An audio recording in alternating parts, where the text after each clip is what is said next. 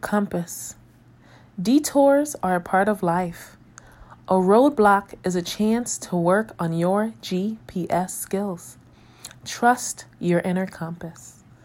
Sometimes we plan a version for our life, and when we run into a detour, we can become discouraged, put our hands in the air, because it's not what we thought we would be doing, who we would be doing it with, and where we would be going.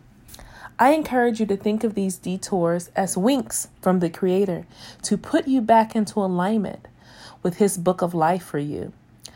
But most importantly, I want you to trust your inner compass, your intuition, the voice inside of you that has guided you and kept you safe and led you into some of the greatest blessings in your life. So, trust your inner compass. Welcome the detours. This is your Beast Free Mindset with love.